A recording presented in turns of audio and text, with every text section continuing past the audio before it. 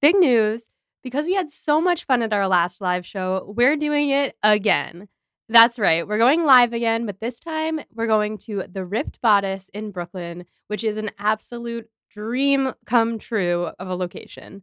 This show is going to be part of a larger romance festival being put on by Fish Market Theater Company, and I'll give you details about all of the awesome events that they'll have going on that weekend soon. But for now, head on over to the ticket link in the show notes and get your tickets for our performance, which will be on March 9th at 7:15 p.m. Eastern Time. We don't have streaming set up quite yet, but we're working on it because we know a lot of you aren't in New York. But if you are, or if you can get here, we hope that you'll get your tickets and come join us because it's going to be a blast. Hey everyone, and Happy New Year. Before we begin today, we want to thank our newest patrons, Hannah and Charlie. Welcome to the team.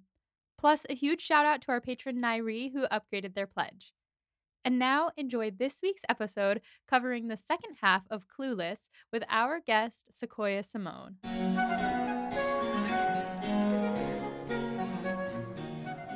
This is Becca. This is Molly. We are here to talk about Jane Austen. We are here specifically to talk about Emma!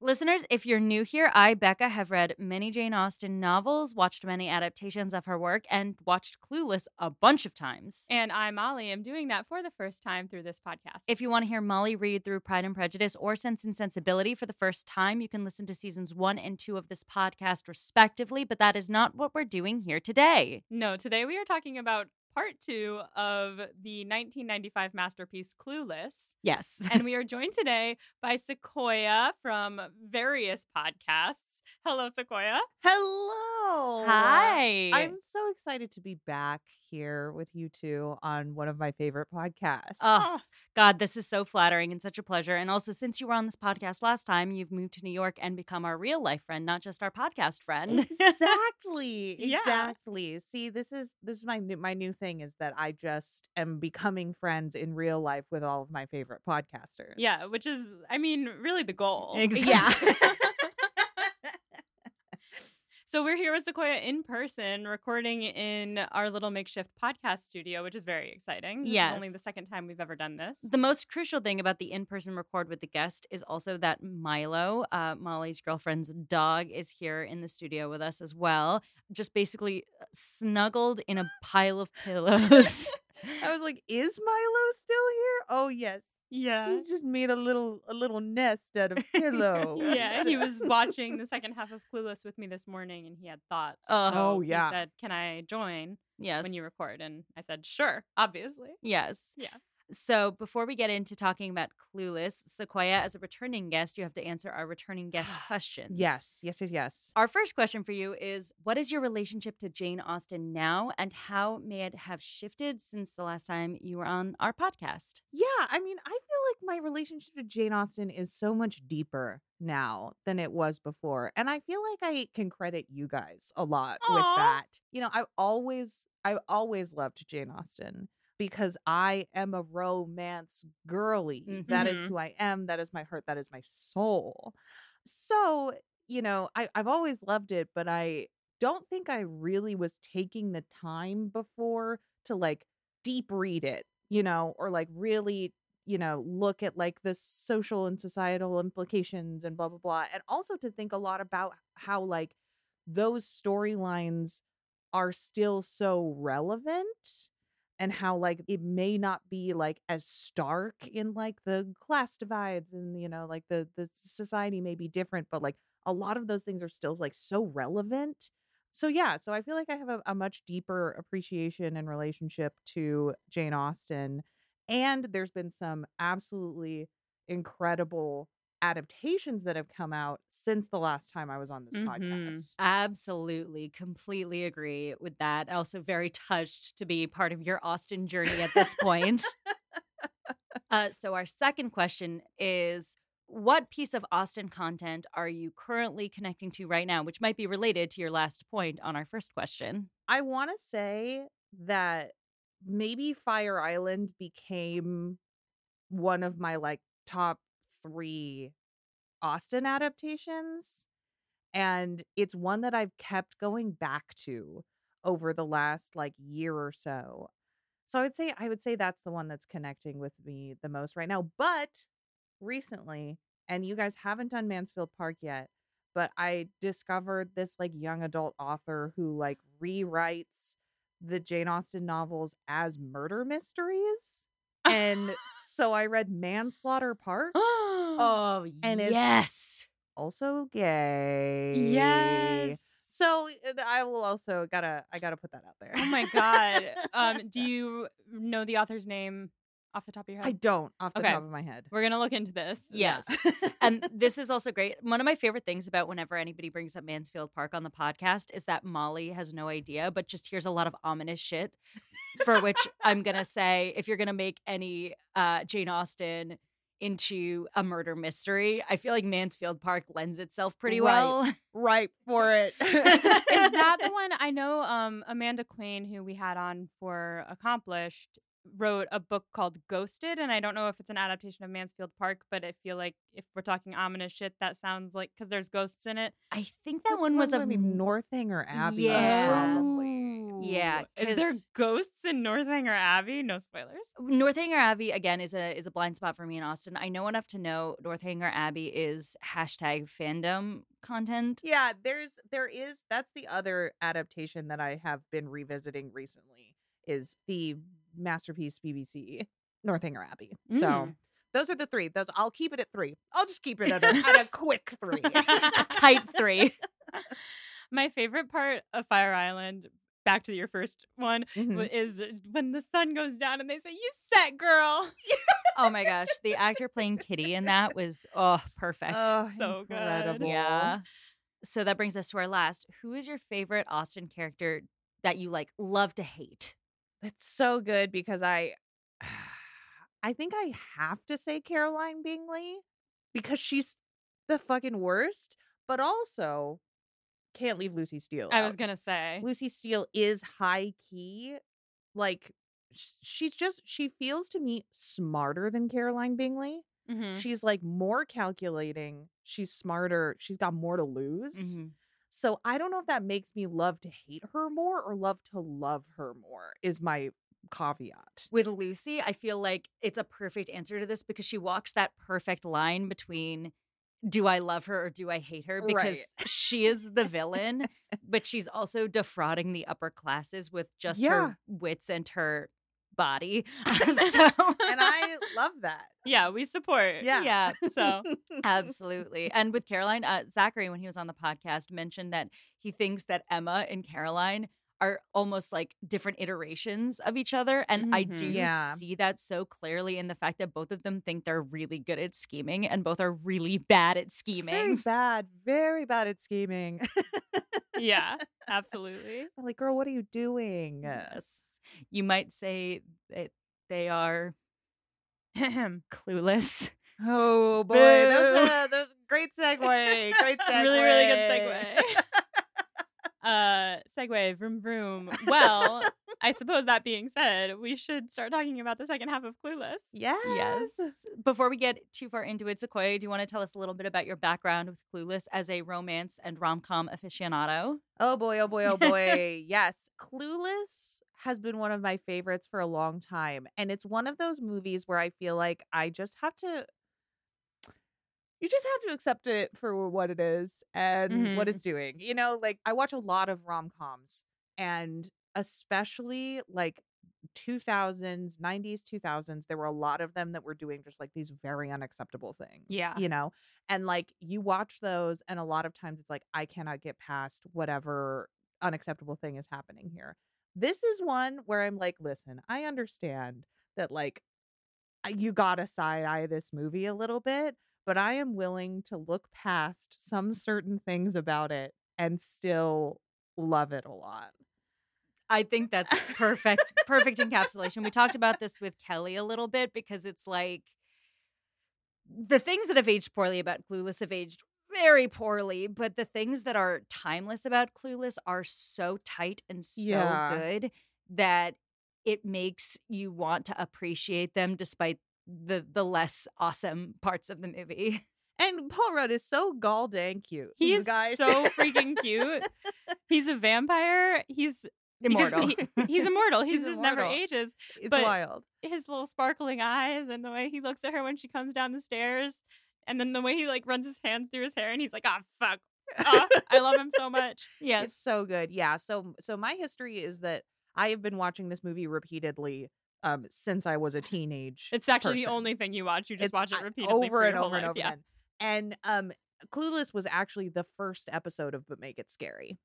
Wow. I think I listened to it back in the day because I wasn't allowed. Yeah.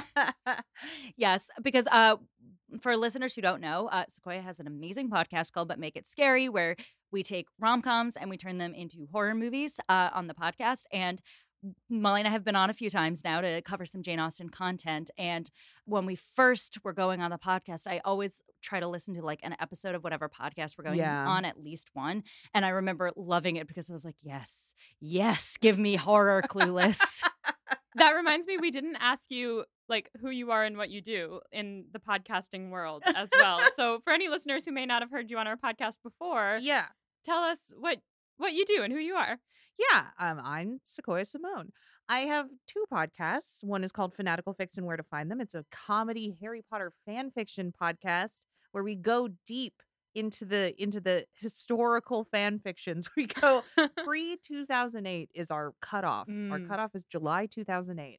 Oh, specific. It's very specific. It's 1 year post Deathly Hallows because we wanted to try and get some next gen in, but turns out there's no next gen in that year, which is annoying. So we may move that benchmark eventually, but we find just the wildest stuff, and we do read react on the podcast, so that one's fun. And then But Make It Scary, we take rom-coms and rewrite them as horror films, so it's kind of like a dark comedy moment, and also sometimes pretty scary, I will say. Get spooky. Yeah.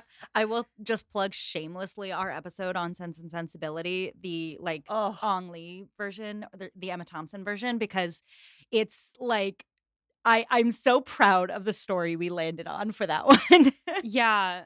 I really remember more so our episode on Bridget Jones. Yeah. Because she was like a zombie in a skin suit or something. It was like Bridget, she wasn't a zombie, she was like a lizard. She was like some sort of I was just like, what did we do? I don't know, It but was great. It was great. I loved it. Yeah. And and we're gonna have to eventually do Emma. Oh, absolutely. We do one after every time you're done. Absolutely. And yeah. and you gotta go for Emma. Yeah, oh right. Emma. Yes. Wow. A dream come true. But speaking of Emma being clueless, She is. are we ready to tackle the second half of this film? Yes. I'm ready. Yeah. Are you ready? I am so ready. Great. So where we left off is just after Ty has discovered that Cher is a virgin, and she is heartbroken about Elton at this moment. Cher is thinking about how she hates high school boys, specifically their fashion choices. And we get this nice shot of all of these high school boys wearing varying forms of the same outfit, baggy jeans and a hat. An outfit that has returned. Oh, that yeah. outfit is back. The 90s are back in general. Low-rise jeans are back. I thought those were in the early 2000s for the most part, but I guess they're like late 90s as well. Yeah. Oof. Yeah, but this like the like huge pant, it's Mhm. way back. I see Mhm. that. See those kids with that on the subway all the And time. the giant sneakers. It's like mhm. Zits. Do you guys remember the comic strip Zits? Vaguely. Wow. That is a thing that is being unearthed in my brain right now. Yeah, the main character just wears these giant pants and these sneakers that are like larger than the rest of his body. It's like clown shoes. Yeah, those are back. I have to ask, as someone who is apparently not noticing this, but is the like boxers showing back? Because that was a huge thing when I was in like middle school. Guys would always want like their pants down below their butt. Yeah, I haven't seen boxers as much as like Thongs. briefs. Yeah, like they're like here's my underwear and it's my 10 underwear. Here's my butt. Yeah, I haven't seen like men or masked people doing it as much as young girls with their just full thongs up around their waist. Not the whale tail. The whale tail tail. Oh, back, dude. God. Yeah. Like, I'm if this makes these young femme people feel like sexy and attractive, like good for them. I am Sure. happy. I personally am getting like a fight or flight moment going. Yeah. I'm having flashbacks to Degrassi, The Next Generation. Mm. Anybody? Not me, but I do know what you're talking Yeah. about. For me, it's like I've been rewatching Buffy for the first time in a long time. Oh, yeah.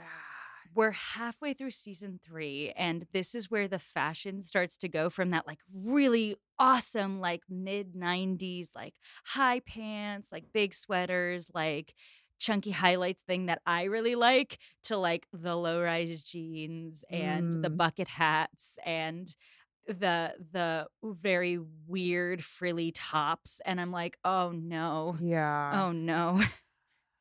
It's all back, baby. It is. So Cher is thinking about how it's pointless to search for a boy in high school. The specific line is, searching for a boy in high school is as useless as searching for meaning at a Metallica concert. In a Pauly Shore movie. You know, Oh, it was a Pauly Shore movie. I thought it was a Metallica concert. Oh my That's a God. very specific thing to mix it up with. I don't know why, but in my brain it's always a Metallica concert, but I don't know why. Is that another line in the movie, or am I just No, completely I don't hallucinating? think so. I think you made that up fully in your own head. Oh no. You said it with so much confidence, though, so I really applaud you. Oh my God. And you know what? Like, you weren't even going to bring up the line. You were just going to like let it by. And I was like, no. This is the specific line that we need to be Stop. talking about. This is it. This is the line. I've never heard of Pauly Shore, but he is in a Goofy movie, which came out the same year as this movie. Perfect. Really? Have you He was in a Goofy movie? a Goofy movie? Wow. Not an extremely Goofy movie. Oh, he is in an extremely Goofy movie. He does return. Oh my God. He plays Bobby Zimmerman in a Goofy movie, but what I'm really shook about is that a Goofy movie came out the same year as Clueless. Yeah, that is. There's a disconnect. There's Yeah. a disconnect in my brain. Well, yeah. I mean, Clueless has the stamp of 1995 just like on it. It's To be fair, so does a Goofy movie if you think about it. He's wearing the big jeans. He is. We're back. We're back to the giant jeans. oh, Yeah. boy. But you know who's not in giant jeans? Christian. Christian enters, and Christian looks like he has stepped straight out of Greece. Yep. He walks in, and he's giving asshole energy. Like his vibe does shift Yeah. at some point in this movie, but when he walks in, he's like, "Where should I park?" And it's like, okay, just ask where your seat is. Like, Yeah. I think they're trying to like really drive home that he's like not from around these parts. He's you from know? Chicago. He's from Chicago. Where everyone dresses like Frank Sinatra. yeah, and wears sunglasses inside. Oh yeah. Cher immediately is like, "Oh my God, this man is beautiful," and she drops a pen to get his attention, and he bends down to pick it up for her, and then he says, "Nice stems." I think we had a disagreement while watching this film as to what that was in reference to. Yes, so Yeah. let's make our arguments. this has turned into a debate. So, my understanding of this from when I was a very young child was that he was talking about her shoes because they're heels. Uh-huh. So I was like, Mm. ooh, stems, like cool shoes. And she's excited that this man understands her shoes very well and like her love of fashion. And he's clearly more fashionable than all the other guys in her class. You know, that is a really fair reading. That does make sense, especially given that this character is going to be revealed as gay. Mhm. However, I do think he means her legs. I think she thinks that I he think means her legs. yeah, maybe he does mean shoes, and she thinks he means her legs. Yeah, because she's like, "Ooh, thank you." yeah, You know, this film is just such a rich text that it lends itself to so many different interpretations. Yeah. So they're making this intense eye contact, and Mr. Hall is like, "Cher, it's time for your oral." Another line which could be read multiple ways. And Cher and Christian both like snap their heads forward. They're like, "What did you say to us?" And he says, it's time for you to give your speech. And she's like, oh, right, of course. And she gives the shortest speech of all time. Oh my God. About violence on TV. Yeah. She says that the attorney general says that there is too much violence on television and that should stop. But people could still watch the news. And until America is at peace, basically. at peace, until peace is declared. You know what? Share for president. Like, honestly, She's not wrong. She stands strong in her convictions, Absolutely. She's making an argument.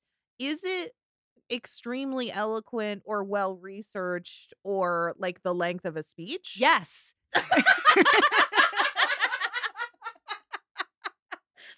Becca rests her case. Yeah, Becca's a lawyer, everyone. Yes. So after the speech, Mr. Hall is like, okay. And he asks if anyone has any comments. And Elton raises his hand and says, my foot hurts. Which I think is so funny. Ongoing bit with Elton Yeah. in class is so good. It's one of those things about the movie where you're like, okay, this doesn't need to be here. Like, this could fully be gone and it wouldn't change the movie at all. But you have to drive home the point that Elton is the most annoying dude of all time without like having very much scene with him or having him like he barely talks in the whole movie. Right. So when he does, you got to make it count. This is how they make it count. And it's so good. And it's the same with Travis in the class scenes. We don't need to necessarily see him goofing off, but we need to know that he's the best person on earth. Exactly. So when he turns to Travis and asks his opinion, he says, 2 enthusiastic thumbs up. I love him. And a huge smile. There's also a huge smile on his face. Yeah. He's so great. I love him. On their way out, Christian says that he dug her speech. Anyway. He's so annoying. He's also so annoying in this scene. He is, but it's like until you realize that he's gay, it kind of spoiler alert for anyone who's listening to the podcast and hasn't watched Clueless and is just wanting to hear the plot through us. He's gay.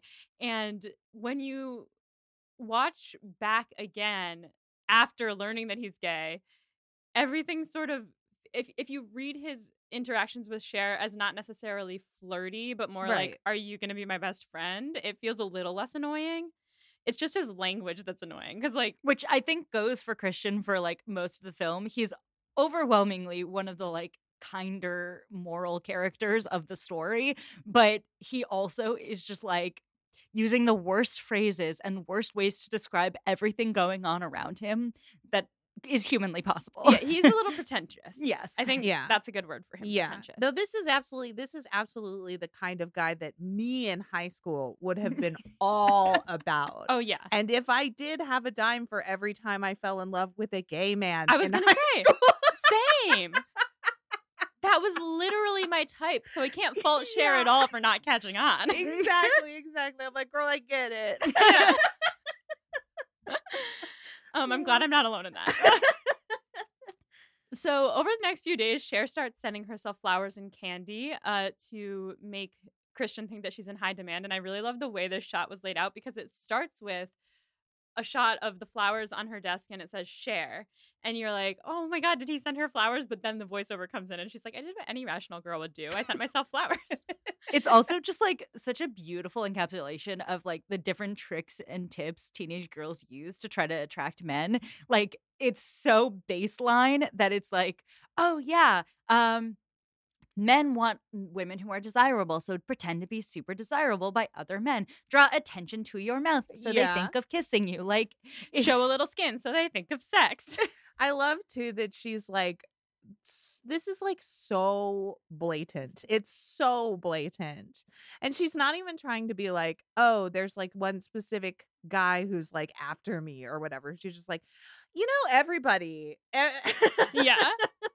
Everybody wants this. What's weird though is that Christian doesn't pick up on her tricks. Like, does he actually think that she's in high demand and therefore think that it's safe to befriend her? Like, that's something I was thinking about this second or third watch through. So my take on Christian in this scene, we don't get his perspective, so obviously it's up for interpretation. I think Christian sees Cher is obviously the most popular girl in school. She's extremely fashionable and she's precocious in the way he's precocious. So I think he genuinely is like, this girl is iconic and I want to hang out with her. Okay. Yeah. This feels very much like the status politics of Emma, right? Mhm. Like in Emma, Frank Churchill and Emma are friends because it's like natural in the order of society. So like in Clueless, Christian is looking for his match as is natural in the society of high school. Mm. And so he's looking for the coolest, hottest girl because he looks at himself and says, me, the coolest, hottest guy. Yeah. I think that's entirely correct. Yeah, that does make a lot of sense. So, in order to befriend her, he says, "Hey, Duchess." Every time he talks, you're like, you don't have to. Like, right? you could just I like that Mr. Horowitz calls him out on it. The first time he walks into his door, he's like, "What did the This like the Rat Pack Yeah. Have an not the opening? Rat Pack have an Yeah. opening. Yeah. So he's like, "Hey, Duchess, like, you ration this weekend? I thought you could show me where all the heavy clam bakes are." I don't understand a word that comes out of his mouth. They're like, see, an out-of-towner. Yeah, but she gets it. She says, "Heavy clam bakes? My stepbrother's friends are having a party." And he's like, "Nice." What if we just started talking like that Should we? to each other? And now I'm gonna do that. Now I'm Yeah. gonna be like, hey, what you guys know where the heavy clam bakes If I'm are? having a party, I'm going to text you guys. I'm going to say, "I'm having a heavy clam bake." Yeah. Oh, God, that sounds disgusting. That's really good. Yeah. So all of a sudden, Daddy has a very important case and he's super busy and Josh is helping him. Which is unhinged. I'm sorry. So there's two ways to read this. One is that Mel Horowitz, Mr. Horowitz, is completely ridiculous in having an 18-year-old participate in this like very high-profile legal case. Multi-million-dollar case. Yeah. The other way to look at it is basically that, and this is also highly possible, Mel Horowitz is trying very hard to give Josh a parental figure he does not have, which is hinted at through the movie. Yes. And is Right. basically giving him like doodles to do while the rest of them are working on the case, but trying to make him feel included. Yeah, or like a free internship. Like, Yeah, but like internships, like, I don't know. It's bizarre because like in my head, Josh is like 18 years old. Yeah. Like, I have to make him 18 years old for this We story. have to. he must be 18, preferably 17 even. Yeah. Like, maybe he's a young freshman. Let's say he graduated high school early. Let's say. You know what? If Josh is 18 and Cher is 16, I'm at peace. But she's I'm at peace. 15 at the beginning of the movie. She is, but her birthday is in April. Yes. So by the time they'd get together, she would be 16. No, it's not that big of an age difference. But like I said on our last episode, when you are in high school and college, it's a bigger age difference than when you're both in college and 3 years apart. Valid. All this to say, there is no world in which Josh is both young enough to date Cher and old enough to be helpful to this legal case. You're so right. Yeah, they're clearly giving him too much responsibility, and Cher too later, which we'll get into, because there's no way that you're putting that much pressure on a 16-year-old to help you with this multi-million-dollar case that you're going to storm out if she does something wrong. But we'll get there. Hello, it's Molly from the future hopping in to tell you about a new season of one of my absolute favorite podcasts. Hot and Bothered, hosted by returning Pod and Prejudice guest Vanessa Zoltan, is a podcast that treats romance as sacred. You've probably all already heard of this podcast because in their 4th season, they covered Pride and Prejudice. And now, Hot and Bothered is back with a season that is all about romantic films. The first 10 episodes of this new season follow Vanessa as she learns how to critically watch movies by looking closely at the classic 2003 rom-com How to Lose a Guy in 10 Days. After 10 episodes, Vanessa will be joined by her co-host Hannah McGregor, a media studies scholar, author, and podcaster, and together they'll look at romantic films from Casablanca to Love and Basketball to When Harry Met Sally. The show is already so fun after just listening to one episode, and I cannot wait to listen to the rest of the season. So subscribe to Hot and Bothered wherever you get your podcasts to jump into this new season that's all about romantic films, or to enjoy their previous seasons about Pride and Prejudice, Jane Eyre, and a personal favorite, Twilight. Again, that's Hot and Bothered, and it can be found wherever you get your podcasts. Also, this August, Vanessa is leading a pilgrimage to Bath for a 5-day trip dedicated to Northanger Abbey. Now, I don't know anything about Northanger Abbey, but even I want to go on this trip. Together, you and 20 other Austinites are delving into the story of Catherine Morland while immersed in a gorgeous city that features heavily in Austen's life and writing, as you know. So, if you enjoy contemplative hikes, immersion in a new city, time away from your regular life, and the chance to talk about Austen with fans from all over the world, which I know all of you do, then this trip is for you. So, check out Common Ground Pilgrimages at readingandwalkingwith.com. To claim your spot on the Northanger Abbey trip, head to readingandwalkingwith.com/Northanger-Abbey-2024. And now, back to this episode. So the doorbell rings and Cher calls down. She's like, Daddy, I can't just open it. I have to make him wait a while. Which I thought was so funny because it's just like such a Cher thing to do. She knows and she prescribes what dating is and should be as a person who has like clearly maybe never been on a date before. I don't think she's ever been on a date. Yeah. She's been saving herself for Luke, whatever. I don't know. Listeners, we're maybe too young for this reference, but I think this might be a 90210 reference. But it doesn't really matter. The point is that Cher's like in love with a guy on TV. Yeah. And I love this scene because it's so like insecure of Cher to be like, Josh, please let him in. Please, I need to make an entrance. Yeah. And then Josh gets the door and Christian just like barges in and he's wearing a fedora, which Josh promptly snatches off his head and shoves into his chest, which I thought was amazing. And he comes up to Mel and he says, nice pile of bricks you got here. And Mel is having none of it. None of it. He's like, you drink? And Christian's like, nah, I'm good, thanks. And he says, I was asking if you drink. I'm not offering you a drink. You're about to take my daughter out in your car. And Cher comes down the stairs and the music swells and Josh looks at her in this tiny white dress and he's like, fuck.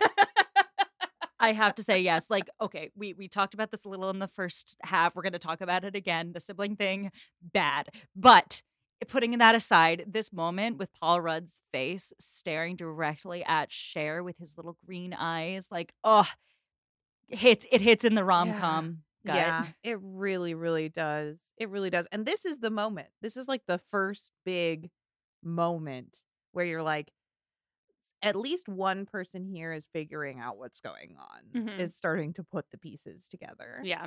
So Christian comes in and he calls her doll face and says she looks stunning. She's like, oh, he thinks I'm so hot. Just like watching this scene with new eyes after figuring out everything, you're like, oh, yeah. He says, doll face. You're stunning. Like, what? Okay. I mean, he is a caricature of a gay man. Yeah. But, okay. So they leave and Josh is like, maybe I should go to the party too. Wait, you skipped over. So this isn't a great moment for Josh, but he clearly he's insanely jealous of Christian because he hasn't picked up on certain facts about Christian yet. And he goes, you're not going to let her go out in that to Mel, which bad on Josh. Very bad on Josh. I felt really icky watching that again today. I was like, wait a minute. Don't act like you like how she looks in it. Don't be. Yeah. But the exchange that ensues is worth it for him having a shitty, problematic moment because Mel going, Cher, what are you wearing? And she goes, a dress. And he goes, says who? And she goes, Calvin Klein. Yeah, that is excellent. Then he's like, put something on. She's like, Daddy, I was just about to. And then she proceeds to put on the like sheerest. Just it's see-through. Yeah. She looks like she's wearing a little robe and a bath, like a bedtime slip. Yeah. Oh, so good. It's incredible. I think it might be the same shirt that she wears over her skirt later when she realizes she's in love with Josh. And it's the cute little sweater with the skirt and then the sheer shirt that goes all the way down to the bottom of the skirt. I actually love that outfit. That outfit's great. Like the way that she put that together. With her computer, probably. Oh, yeah, with her computer. Yeah. Also, we'll get to see this later, but her closet actually like rotates. Oh my so gosh, she can see all of her stuff. And I was like, why don't I have that? Molly, I want that. I'm looking at your closet. I know. My closet's great. Like, I have a big closet. I Yeah. lucked out with my closet, but Yeah. it doesn't have a rotating thing. So when I run out of space, I run out of space, right? Yeah. Like, do I need to get rid of all the stuff I don't wear? Yes. But if I had a rotating thing, I would probably wear everything more because I'd be like, oh, well, that's, of Right. course. Right. Anyway, so Josh is like, maybe I should go to the party. And Mel is like, okay, if you think you should go to the party. And he's like, but you don't need me here, do you? Because if you need me here, I'll stay. And he's like, go to the party. And he goes to the party and he's like, I'll watch her for you. And Mel is like, okay, you do that. And then he gives this knowing smile. And it just, again, it's still weird because Mel thinks of him as a son. Yeah. Again, that part's not the weird part to me. Like, him having a father figure in her dad is not necessarily the weirdest part. It's how that came about, which is the fact that they used to be step siblings. No. Yes. But it's that he's a father figure and thinks, yes, go, you have a crush on my daughter. I can see that. Like, he knows. Yeah. Could have made him a neighbor. Yeah. Could have made Could him have made him a neighbor. Could Coulda, have made shoulda, him woulda. a whole variety of other things that Yeah. were not this. I could write a whole list and we could do an Could've- episode about it. In fact, he could have been the brother of her sister's husband. Yeah. Wild. Yeah. A wild thought. I wonder why no one Wild wrote that thought. before. Yep. So they get to the party and it's actually a ska concert. which just I did not realize until this watch through of the entire movie. Yeah, what's weirdest is that they later refer to this party as a frat. But this is not a frat house. And frat parties are normally at the frat house. So this frat must either be extremely wealthy to have Yeah, that rented was out a my venue. thought. Yeah. Yeah.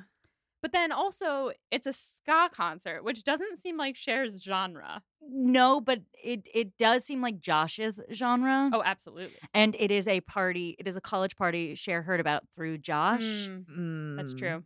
That's You're right. true. Okay, it makes sense. So from Yeah. that perspective, I get it. I do think that there's no sense in which this seems like a college party because they're, quote, charging for brewskis. It seems like a bar they went to that has a ska band playing.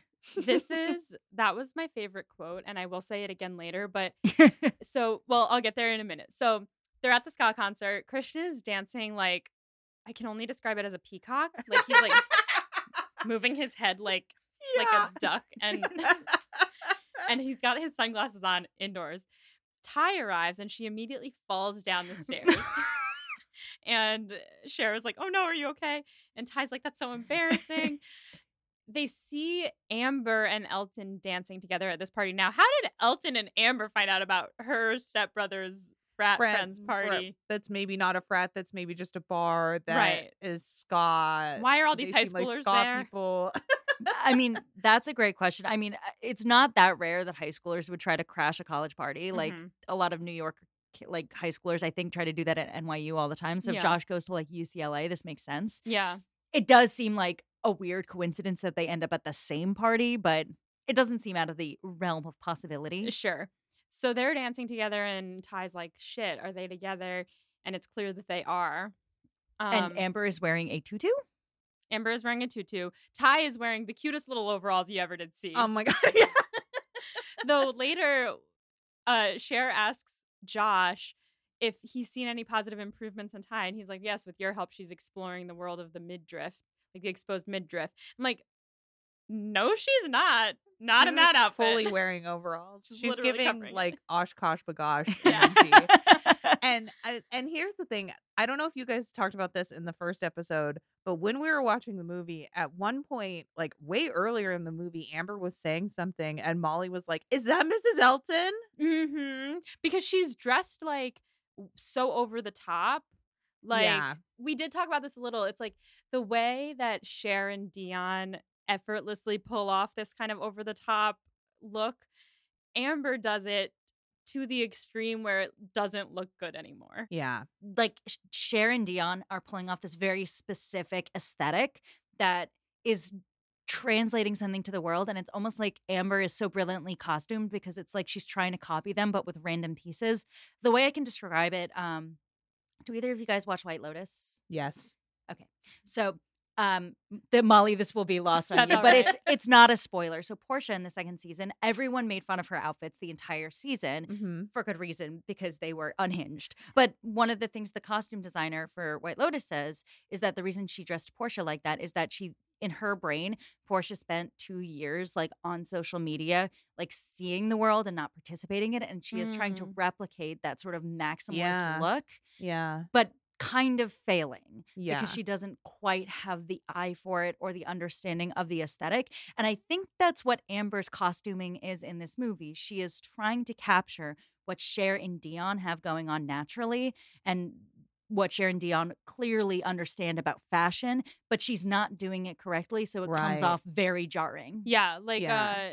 after Cher's speech, Amber is like, I thought it reeked, and Cher goes, no, that was your designer imposter perfume.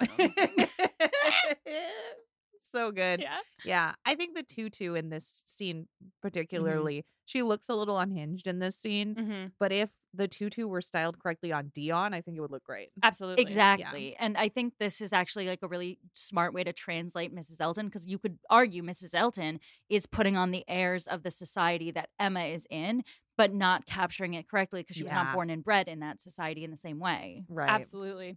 So they're watching Amber and Elton, and Ty's like, do you think she's pretty? And Cher is like, no, she's like a Monet, which is Cher trying to be more intellectual than she actually is.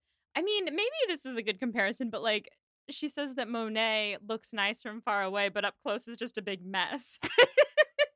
Which is a bold statement. It is. I mean, or, like, it's a statement upon the brilliance of the work. Mhm. That, minusculely you don't know what's happening, but when you look up, like, Yeah. another one of these things, you could interpret it various ways. She could be being very smart right now, but I think probably not as much. Well, when you think, I guess, no, you're right, because people do say that about Impressionism. Yeah. Where up close, obviously, you don't know what the big picture is. If you step back, it's the big picture. But then actually, it's a compliment to call someone a Monet because they're complex. And Right. Yeah. It is a compliment to call them a Monet in terms of like personality, but she means it as a huge insult because she's basically saying if you look at Amber from very far away, she's pretty, but if you get up close, her face sucks. Which is a very mean thing to say. Very rude. Yes. Very rude, in fact. She says, let's ask a guy. And this is when she turns to Christian. She says, what do you think of Amber? And Christian lowers his his sunglasses. Which he's wearing He's inside. Still wearing inside. Yes. And he says, Hagsville. And you're like, look at that gay man. Yes. That was when I started to suspect. So, But you were both there. yeah. The moment that I really understood was immediately after this when he goes to get drinks and they're watching him and a girl puts her hand on his shoulder and he is deep in conversation with the bartender. The male bartender. Male bartender. And this was great because we were all of us watching it together, and Mike and Molly at the same time, neither of whom has watched this movie before, perk up in their little queer seats and go, that's a gay guy. Yep.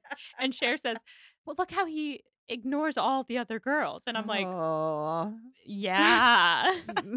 sweet summer child. Yeah. So he comes back and they're dancing and Ty is standing alone between two of the tallest men that I've ever seen. Like their heads are not on the screen and she's just like standing there with her short little self in between them. And Cher is sad because Ty is sad and lonely. But then Josh comes over to Ty and says, so I think we were born to move. He's so cute. He's trying so hard. It's ridiculous. There is nothing more endearing than a handsome man being sweet and not being able to dance. Yeah. That's it. Yeah. That's the whole thing. And he's just like jumping up and down and he looks at Cher and Cher is like so happy that he's dancing with Ty and he gives her this little shrug like, yeah, I guess. And he does look like a puppy. Yeah. He looks like a puppy. Yeah. So after the party, Christian is still dancing, but it's just him. And Cher and Ty are like falling asleep and Josh comes over and he's like, how you guys doing? You want to go home? And they call Christian over and Christian's like, no, there's going to be an after party with these guys. Some random, like the crew. Like this. Yeah. So I will say that for the first time ever when I was watching this movie with you guys, I realized that scene is where Josh realizes Christian is gay. Oh, yeah, because he watches him dancing with Cher, Mhm. and he's like dancing with this guy, and Cher is dancing next to them, like not knowing what's going on. And She Josh is, in fact, clueless. Yes. Boo. Continue. Yeah, Josh has this look on his face like, wait a minute, that's not a straight person. Yeah, so totally figures it out there. Christian stays. Josh takes the girls home. And in the car, Cher is like, don't you love Ty? Isn't she great? And he's like, yeah, whatever. And they decide that it would be really dope of them to get takeout for her dad and the other lawyers because they're going to be up so late. Which also, several times during the ensuing scene, I had to ask, what time is it? Because it was like already 1 a.m. when they left the party. Like, Yeah. it seemed like it was the wee hours of the morning. That can happen. It can happen, but then they got home.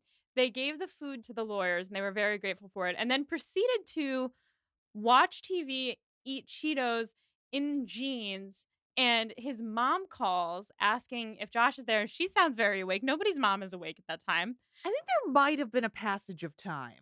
Oh. Because you are correct. If that had just all been part of the same, like, uninterrupted timeline, that would be fucking wild. A passage of time makes a lot more sense.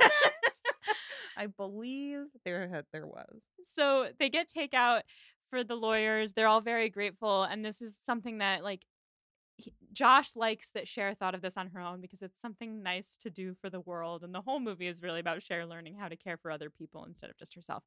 So they get takeout for her dad. Then they eat Cheetos, and she's like brushing her hair.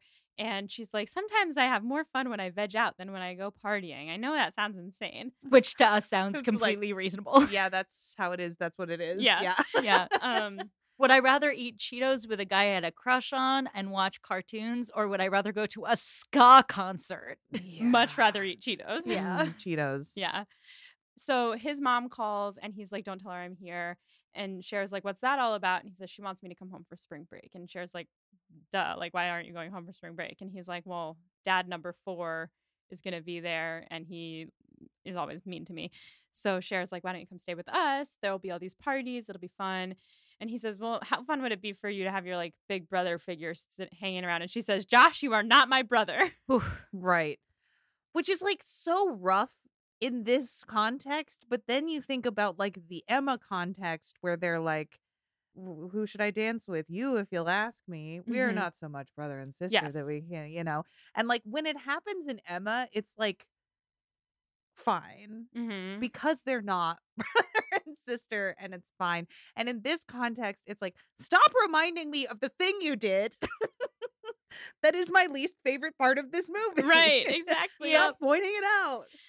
So then we get this amazing shot of a phone, a home phone from below, and it looks like a monolith, and the music from 2001: A Space Odyssey is Yes. playing, and it's so unnecessary, but I love it. It's like so random, and the phone rings, which leads me to believe that that was all the same night, actually, going back to the timeline thing, because Christian said, I'll call you tomorrow. No, because she says Christian said he'd call tomorrow, but in boy time, that meant Thursday. So you can imagine my astonishment Yeah. when he called me while I was packing Daddy up, and I think she was packing him up to go on some trip the next day.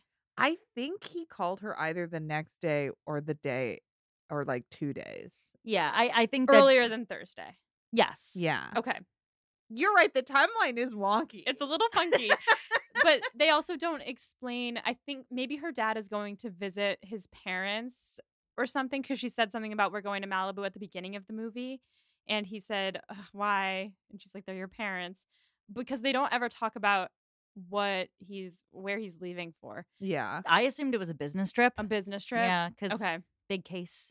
Big case. Right. Yeah. Okay. All right. Either way, he's going somewhere. They don't really give much explanation, but she has the house to herself. And Christian says he'll come over to watch movies. And so she calls Dion because this is going to be the night. It's just, This is the part where you spend the next like 15 minutes of the movie being like, oh no, no, no, no, no, no, no. Yeah. I do love this part of the movie though, because again, like Cher thinks of herself as such an adult, and this moment like is really where she is most like a kid. She's like so lost in this. She is very Yeah. lost. She has to pick out the right outfit. She has to do her makeup. Most importantly, she knows that it's important to have something baking if a man is coming over. Oh my god. Which, for our dear listeners, the three of us and Mike did watch this together, and we did put an entire log of vegan cookie dough in the oven in order to enjoy with this scene. I Yes. think it's like really crucial that you guys know Sequoia brought the vegan gluten-free cookie dough, and it was in a tub, and I said no, and I formed it into a log Yeah. specifically for this Just, like, movie. spooning it out onto the tray and then just like with your fingers, just like creating a log of cookie dough. Now, this is amazing because I was late to the party. So I arrived after the cookie dough log had been formed, and I didn't ask, but I saw the log and I saw the tub, and I was like, this feels important. This feels like intentional. Yeah. It feels incredibly intentional. Yeah. Now, that vegan gluten-free cookie dough baked phenomenally well for vegan gluten-free cookie dough. Yeah, and we had it, and Becca doled it out for us to eat at this specific point in the movie. Nobody was allowed to eat the cookie dough and Mike kept being like, now? I was like, you'll know. You'll know, wait. So she has the cookie dough baking, and he arrives, and she opens the door. She's wearing this little red dress, and I think he starts to notice as soon as he sees her in the red dress, but Well, I mean, in his perspective, he's like, I called my BFF. We're going to watch movies together. And she comes in wearing like borderline lingerie. Yeah. Yeah. yeah. So this whole scene is very uncomfortable for him, but I am curious how he didn't notice she was flirting with him earlier, like throughout the rest of their friendship. But it really comes to light. It seemed like she probably already had a thing going because she had all these flowers and chocolates and stuff sent to true. her. So how was he to know? So true. So he walks in and he says, is something burning? And she's like, oh no. And of course the cookie dough is completely blackened. And he's like, oh honey, you baked. Then they walk around the house and he's obsessed with all of the art and the sculptures. And he's like an art buff. We learned this about him. And they watch the movies and she keeps trying to like play footsies with him. Ugh. Oh my god, it's so painful. It's so really painful. And also the movies he brought over were Spartacus, which she calls Sporadicus. Great moment. Great moment. And what was the other one? Oh no. I don't remember. I watched it twice this morning. Ugh. God. Well, they're not very romantic movies. So I no. Again, And it's all about him being in love with Brock Hudson? No. Oh. Yeah. It's all about him being in love with the male star of these movies. Yeah, they are very like male-centric movies. Yeah, they're like, look at this hot shirtless man that we are watching here together. And she's like, what if I rub my foot up and down your leg? And you're like, that's not the vibe. No. That's not the vibe. And he's like, what's up? And she's like, my feet are cold. And he takes a pillow and puts it on top. He's like, stop. Which is, you know, a sweet gesture from a friend. Yes. She then falls off the bed. And he's like, are you okay? And she's like, can I get you some wine? And like from the floor. And he's like, no, you know how wine makes people want to feel all sexy. And she says, oh, that's okay. And then you see the dawning on his face. And he's like, I have to leave. I'm tired, actually. Oh my God. And so they go to the door and he says, you're great. We're friends, right? I actually really love that moment. Me too. He turns, because it's like he starts to understand there's the misunderstanding in the relationship, but he does care about her. Yeah. Yeah. And he does want to be her friend. Yeah. And this is where we realize that Jane Fairfax is just the gay agenda. Yeah. So yeah, at some point in this sequence, we paused the movie and because we were talking about the fact that there is no Jane Fairfax in Clueless, and Jane Fairfax is indeed just the fact that Christian, aka Frank Churchill, is a gay guy. Yeah. It's just the gay agenda. Yeah. So Cher thinks there's something wrong with her. She's like, why didn't he want me? And she's asking Dion while Dion is learning to drive from Murray, which again, you cannot learn to drive from a fellow 16-year-old. That's just illegal. I get the impression that Murray is a year older than them. Okay. So he's already licensed. He Yeah. is Yeah. experienced in this. Okay. All right. That makes sense. That's fair. They're in the car. Dion's like, maybe he was really tired. And Cher says, I mean, he does dress better than me. What would I bring to the relationship? Which I thought was a hilarious line of delivery on her part. And she says, well, I can't believe I almost had sex with him. And Murray's like, who'd you have sex with almost? And she says, Christian. And Murray starts laughing. And he's like, okay. He's like, you guys. He says, your boy is a... Have you met that guy? He says he's a disco dancing Barbara Streisand ticket holding friend of Dorothy. The Barbara Streisand ticket holder is really what did it for me. Yeah. I was like, that's hilarious. And they're like, oh, what? And Dion is a little distracted and accidentally gets on the freeway. The scene is very dramatic. Dramatic, Yes. but relatable because I didn't want to drive on I didn't drive on the highway until I literally got a job that required me to drive on the highway. And then I said, I need to get on the highway before I get behind the wheel of a company vehicle. Yeah, from my perspective, also, like, it's not just that it's the highway or the freeway, it's that it's the California LA freeway. Yes. Which, like, if anybody has driven in Los Angeles, it isn't a place to drive. It is a place to try to not die.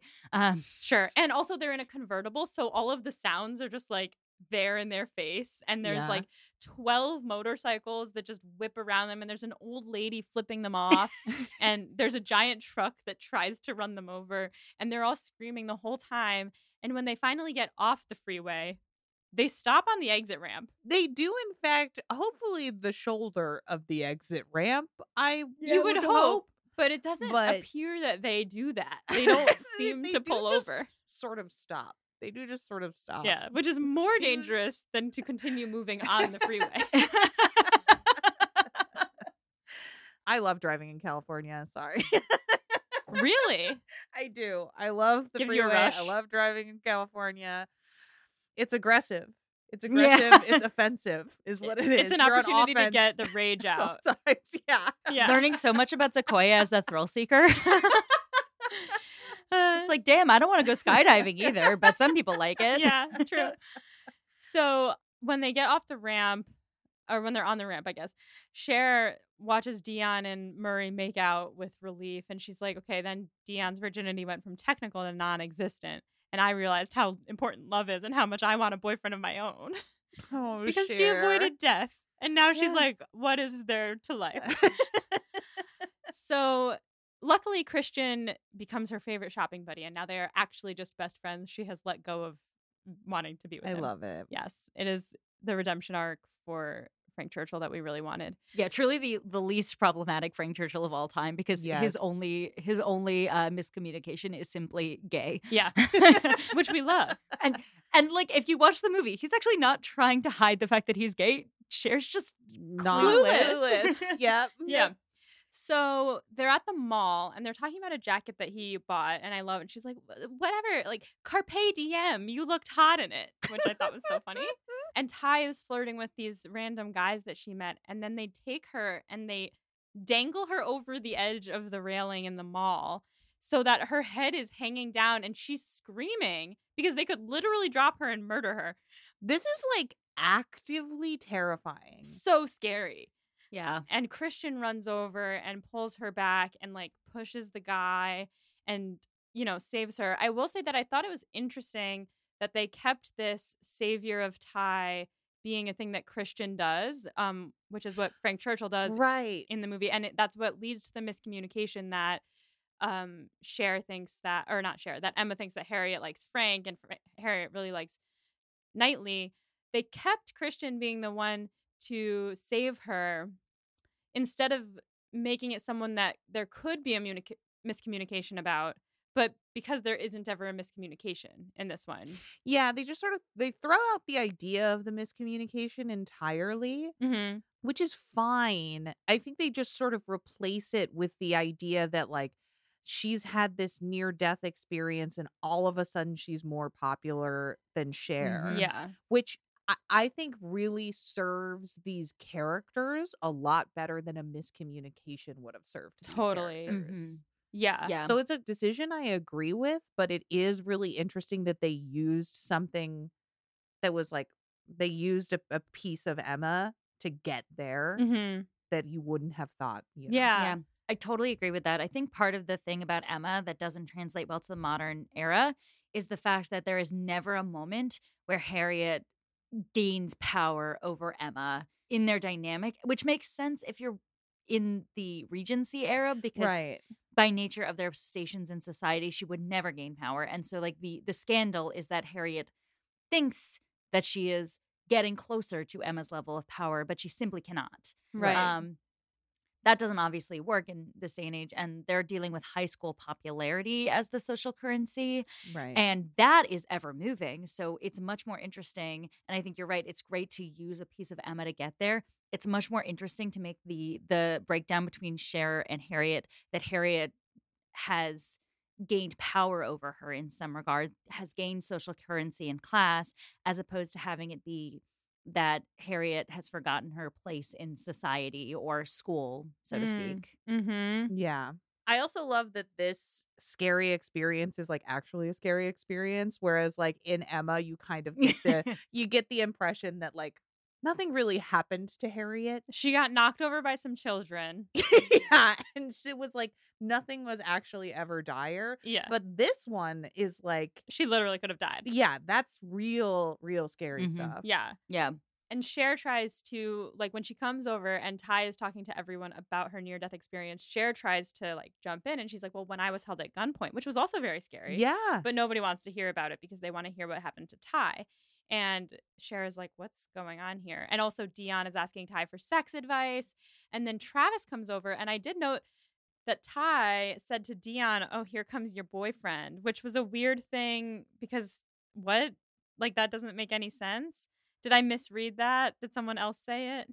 I think they're just she's just like trying to razz her for Mm. like, this guy's obsessed with you. But it's Travis. Yeah, I think there's I think it's honestly just like a poor joke on the part of Ty, which one could read as total brilliance from Amy Heckerling in the Mhm. screenwriting, as like Ty's not like even making the joke in any sort of direction because she's projecting her own feelings for Travis. Oh, she's onto trying to others. be mean by saying, oh, look, here comes this guy that, ooh, it would be so gross if he liked Yeah. you. Yeah. But really he likes her. Yeah. Yeah, so he comes over and he tries to talk to her and she's like, the slackers hang out on that grassy knoll over there. And he like walks away looking so dejected. It's so sad. No, devastating. How dare she? Yeah. And Cher starts to know, she watches Travis walk away and she's like, oh no, what have I done? What did I do? I've created a monster. Travis is actually a nice guy and Cher knows that. And you start to see like, she's like, oh, I shouldn't have really like shut him down so quickly because now Ty is looking out of her league. Like she doesn't know yet who Ty is looking out of her league at, but then it's time for Cher to take her driver's test and she cannot find her shirt, the shirt that she wanted to wear for the driver's test. My white collarless shirt from Fred Siegel. Yes, exactly. And she's calling Lucy, which is a fun Right. reference to Yes. whatever the show is called. I love Lucy. I love Lucy. Whatever the show's called. that little known sitcom. Yeah. She goes to ask Lucy where it is, and Lucy's like, it's at the cleaners, and Cher's like, well, it's too late. Also, there's something about the gardener, and the fire department was coming, something about the garden. And she was like, you said you were going to ask him. And Lucy's like, well, he's your gardener. Why don't you talk to him? And she says, you know, I don't speak Mexican. Ooh. Wow.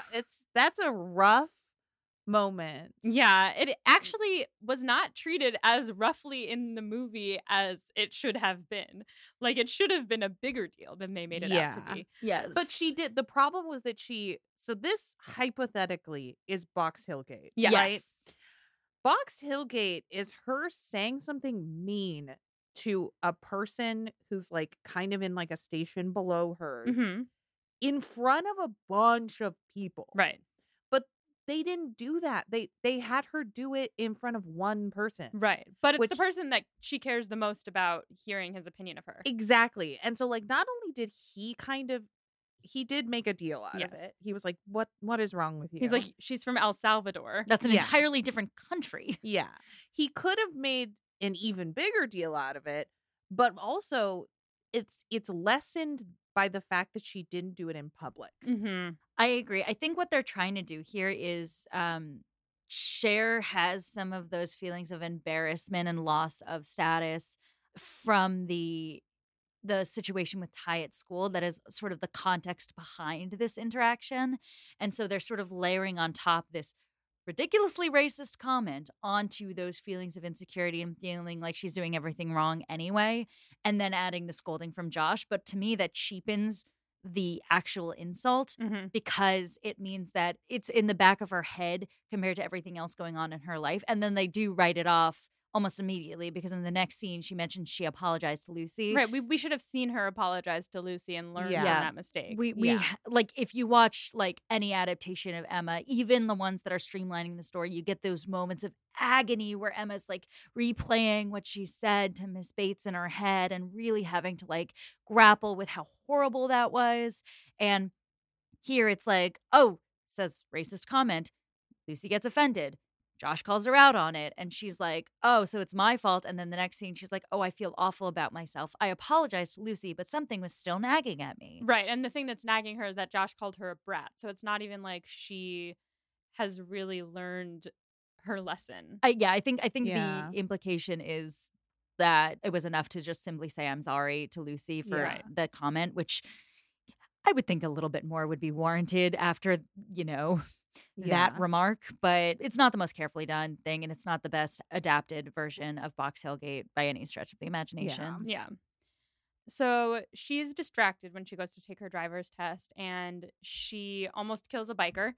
She She really, really like fucks up a car really bad. she crashes into a Yeah. parked vehicle. And the driver's ed teacher like tells her to get out and they switch and she's like, "Is it over? How did I do?" And he's like, you almost killed someone. You can't park. You can't switch lanes. You almost killed someone. You can't make a right-hand turn." turns. So she fails and she's like, "Oh my God, is there anything I can do? Like, isn't there anyone above you?" And he's like, "I am the messiah of the driver's test." So she gets home very dejected and Josh and Ty are in the backyard playing hacky sack together and giggling. Because it's the 90s. Because it's the Because it's 90s. the 90s.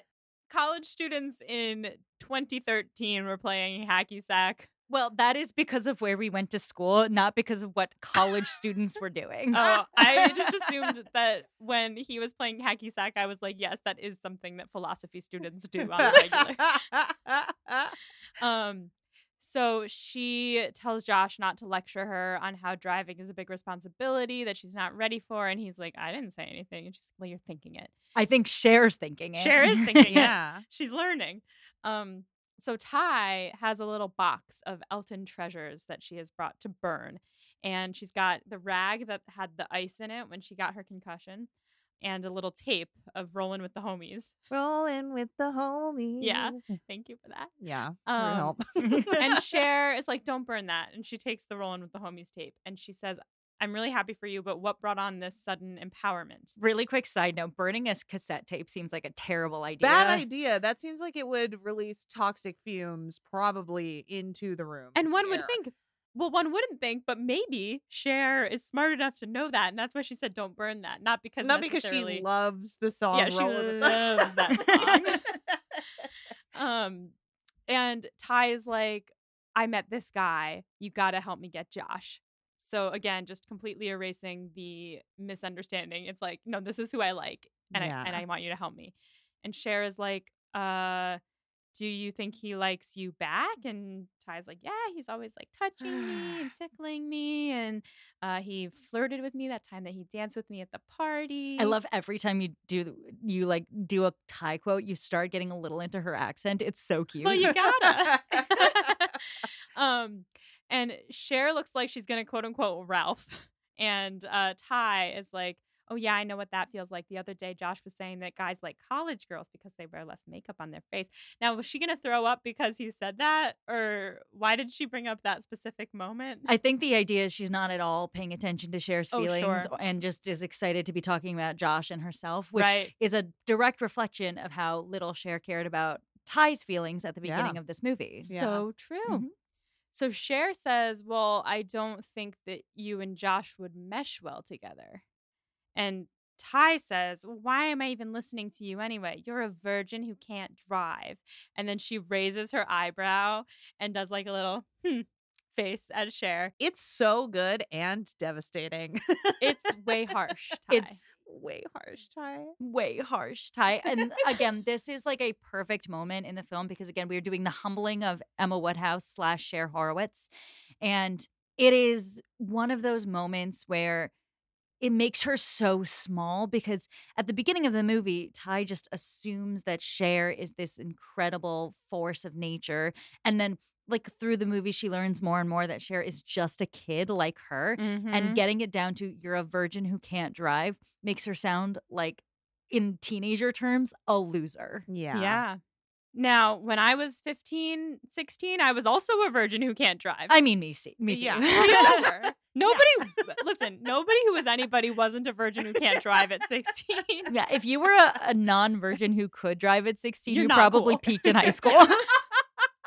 But I think that the line is especially funny because it escalates from 0 to 100 so fast. So fast. Like, first she says, oh, like, you think that I'm not good enough for Josh? You think that I'm, like, kind of dumb and an airhead because he's, you know, a smart school person and blah, blah, blah. And then all of a sudden she's just like, well, you're a virgin who can't drive. And it's just so, yeah. brutal. Harsh. Way harsh, Ty. Way harsh. Yeah. Yeah. Ty leaves and Cher's like, I need to go for a walk. So she goes for a walk and All By Myself starts playing. It's a flawless needle drop for the moment. Oh, yeah. She's walking around town and her voiceover is saying that she's done everything wrong. Wait for it. I was totally and utterly clueless. Ugh. We were counting how many times Clueless was said while we watched We this were. movie. It's dropped like 6 times in Yeah. the movie. Yeah. Yeah. Do a shot every time Clueless is said. She's thinking about it. She gets distracted by a cute dress. She goes and buys the dress. She continues to walk around and she's like, why does she even like Josh? He's not even cute in a conventional way. I mean, he's a slob. He just hangs around the house all the time. And the more she thinks about it, the more she slowly starts to realize maybe he is kind of cute and maybe he's her best friend and maybe music swells, a fountain goes off and turns pink behind her and she says, I love Josh. I am majorly, totally, but crazy in love with Josh. Yeah. Ugh. Now, all of a sudden, she doesn't know how to act around him. And she's sitting next to him like, what do I do? And they're watching the news. And he's like, are you okay? And she's like sitting up so straight. It looks so uncomfortable. yeah. She's like, I care about the news. This is the most relatable Cher is during the entire movie because who among us has not realized we have a crush and then had no concept of how to deal with it? Yeah. Oh, I'm, yeah. like hyper aware of what my entire body is doing. Yeah. She's How, like, I like- can't touch you now. Yeah. Yeah. I once had a friend who told me that I had to tell when I had a crush, and I asked what it was because almost no one could ever tell when I had a crush, and they just went, "Oh, you're careful." Yeah. Yeah, you just get really careful. Interesting. Yeah, that sounds about right. Yeah. And Cher's like, well, normally I would send myself chocolates and flowers and strut around in my cutest little outfits in front of him, but it's Josh. I can't do that in front of him, which shows a little bit of growth because she realizes that those things are okay to do around people that she might not care as much about. And she sees that they're actually a little bit pointless in the grand scheme of things. And with Josh, she's like, how do I be myself? Yeah. She's being faced with the idea that, like, this is not a person that she wants to lie to Mhm. because some of those things, sending yourself flowers and chocolates and stuff, is like lying.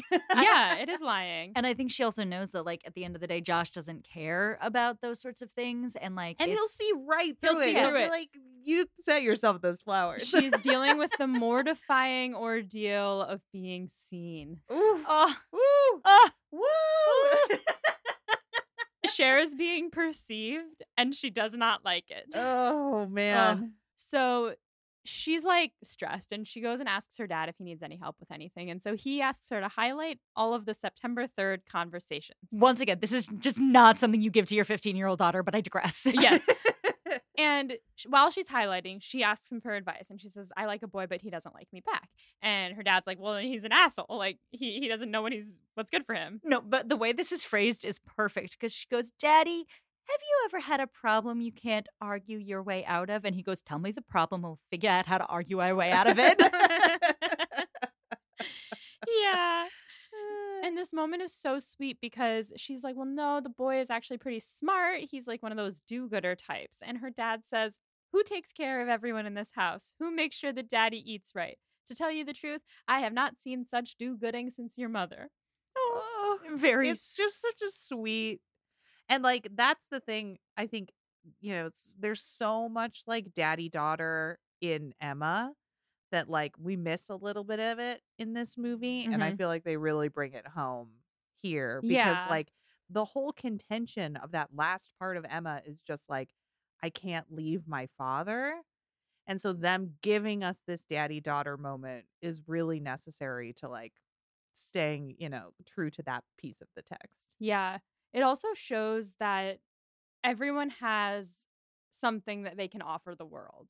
And Cher is like, she wants so badly to be able to offer the world what Josh wants her to offer the world, or what she thinks Josh wants her to offer the world. Because Mhm. she's like, well, Josh is going to like tree huggers club or whatever it was, tree people. And he does this and that. And like, I should be helping, I should be doing more. But she has her own little ways that she helps people. She takes care of her dad. She runs their household. She tells Dion to take out her nose ring when she has allergies. I think we get the impression that like, and this is kind of one of those beautiful moments where like a lot of Emma, the book, is like the humbling of Emma and bringing her back to earth and like making her aware of the people around her. But one of like the realizations in Clueless, which is really lovely, is that like we've been seeing Cher as this popular, self-centered mean girl this entire movie, but if you look back at the movie, she is taking care of her friends and her family through the entire movie as just like part of her instinctual way of being. I think what's so nice about this movie and Cher Horowitz is that she's actually not a mean girl. Like, she's not like Regina George. She's not constantly putting people I mean, she starts out a little bit putting people down and like thinking that everyone has their place in school and you have to stick to your lane, but she's Yeah. not actually like mean to people in the same way. Like in classes and stuff, everyone seems to really like her. And I think that she has good intentions. She's just, as we've said, Right. clueless. She's only mean to Amber, and I'm kind of okay with that. Yeah. Yeah. Yeah. We should all be mean to Amber. Yes. Fuck Amber. She indeed deserves bullying. So, Cher is inspired by her conversation with her dad, and she decides to give herself a makeover, except this time it would be a makeover of her soul. And she starts thinking about all her friends, and she's like, well, Christian finds beauty in everything. And you see them at an art museum together, and Christian like telling her about the art. And she says, Dion and Murray are so sweet to each other when they think no one's watching. And you see them like giving each other a sandwich or something. And it's like, okay, they fight in public, but when they're just by themselves, they have like this really beautiful thing. And she's like, so there's a little bit of good in everyone. What's the good in me? And she decides to help out with the Pismo Beach disaster relief team, which is not a real disaster. We did Google it. Okay. Okay, good. Yeah, It's- I didn't know. Yeah. It's not a thing that happened.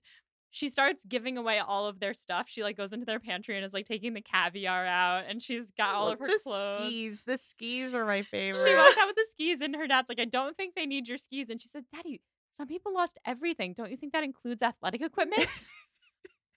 So good. So good. And when she's walking away with the skis, her dad turns to Josh and is like, this is your influence, isn't it? And Josh like gives this little smile to himself, like, oh, It's so cute. he's so proud of her.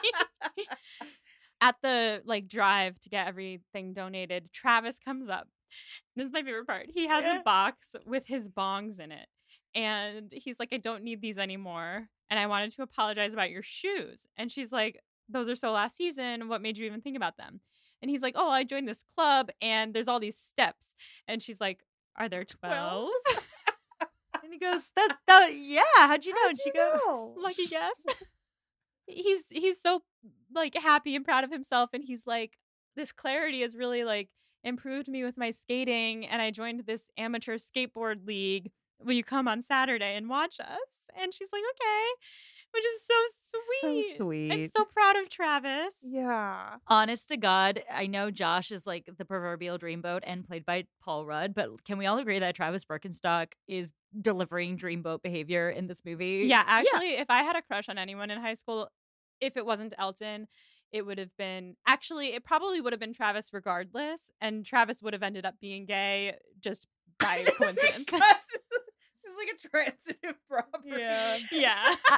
I think there's a world in which both like after high school, Ty and Travis both are like, maybe we were just gay the whole time. I mean, Ty does say she's never had any straight friends before. Exactly. So they go to the skateboard show competition, and Ty and Cher make up, and they both like apologize profusely for what they've done, and they're all good, and they're giggling because Travis waved to Ty, and Cher watches him, and she's like, I had no idea he was so motivated, like he's doing so well for himself. And then Ty is like, I did, and there's sparks flying. Oh.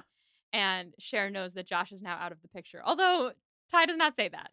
True. I think the implication is in the narrative that like Josh is out of the picture, and we are led to believe that Cher has like seen Ty and Travis at this point like kind Flirting. of get together and stuff. Yeah. Okay. Good. And Ty does say like when Cher is like, I should have been more supportive of your feelings for Josh, all Ty says was, you're entitled to your opinion. But like in a way that implies that she doesn't actually care. Mm-hmm. So we can expect that Josh is out of the picture. Cut to Cher and Josh helping her dad's assistant or lawyer friend associate. Yet again, more lawyer things that shouldn't be foisted upon children. Yeah, Definitely should not. Here's the thing about being an adult. I was watching the scene, and I think the guy who was there with them is supposed to be like a younger lawyer at the firm, and I was like really relating to him in this moment because like as much as I root for Cher and Josh, if I got saddled with like sitting with two teenagers flirting with each other while I was stressed at work, I would be livid. Yeah, I mean, he should be livid, but he should be livid at Mel for allowing these kids to work on the case. Like, it is not their fault that they're there. To be clear, it does not excuse his blatant misogyny that pops up. Yes. But it is just like one of those moments where I was like, if I were working on a case and there were two teenagers sitting by me and just flirting with each other and pretending to know about the law, I would be like stewing in my own rage across the table from them. Yes. So Cher is wearing braids, like two braids, and Josh is wearing a hat, and he's like, you look like Pippi Longstocking, and she's like, you look like Forrest Gump, and then he takes off his hat and she takes out her braids. It's very cute. It's very cute. And the lawyer guy asks where the August 28 files are, and Cher is like, oh, I think I checked them for the September 3rd conversations, and then I divided them into two piles. And he's like, nobody cares about September 3rd, but like her dad did specifically ask her to do that, so like I would also have made that mistake if I, was supposed to check for September 20th. Clearly the rules, the parameters were not set very well. The moral of the story is don't have your teenage daughter do legal work. Yes. Yeah. For you. Of course. He gets mad and accuses Josh of playing footsies with this dumb kid, and he storms out and he's like, I'm taking a sick day. And Josh turns around and sees Cher sitting on the stairs, and she also overheard that guy thought they were playing footsies and flirting. But she was like, do you think I really ruined the lawsuit? And Josh is like, no, it's going to be fine. He shouldn't have blamed you for this. Like, and imagine saying we were, Again, this is a great moment because I think, again, it makes Josh seem really young when it happens. Yeah. Because he doesn't know how to, like, talk to this girl he likes. Yeah. His sister. Becca, I'm sorry. it's about to happen and you can't bring it up. You can't do that right now. I didn't write the film, guys. I didn't do this.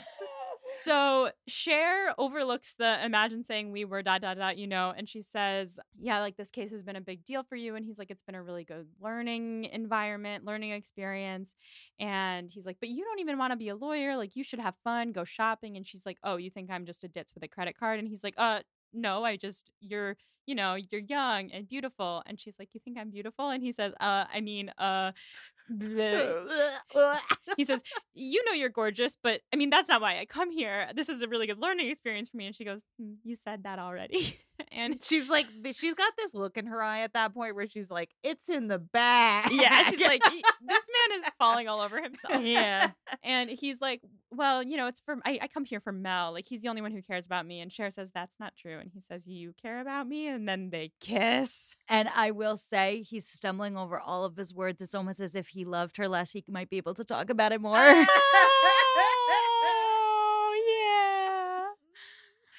yeah. Yeah. Oh. Exactly. He cannot make speeches. Yeah. And then her voiceover says, you can guess what happened next. And we cut to a wedding. And then she goes, as if I'm only 16 and this is California, not Kentucky. Which I thought was very funny. As if. As if. The wedding is between Miss Geist and Mr. Hall. And it is in Cher's backyard. Is it in Cher's backyard? I recognize the waterfall that earlier Josh was sitting in front of. Oh. Now, this might not be supposed to be Cher's backyard. It might be supposed to be like a venue of some sort. Right, but they had to use like the same set. Yeah.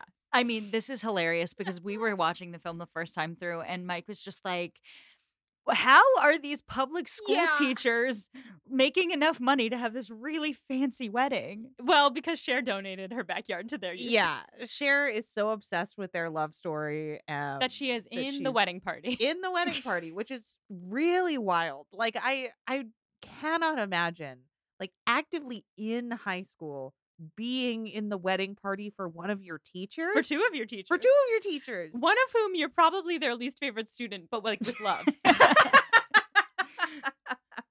I think Mr. Hall hates her, but also finds her very amusing. Exactly. Miss Geist probably loves her because she helped out so much with the thing. Yeah. And also all of the students are there. Yeah.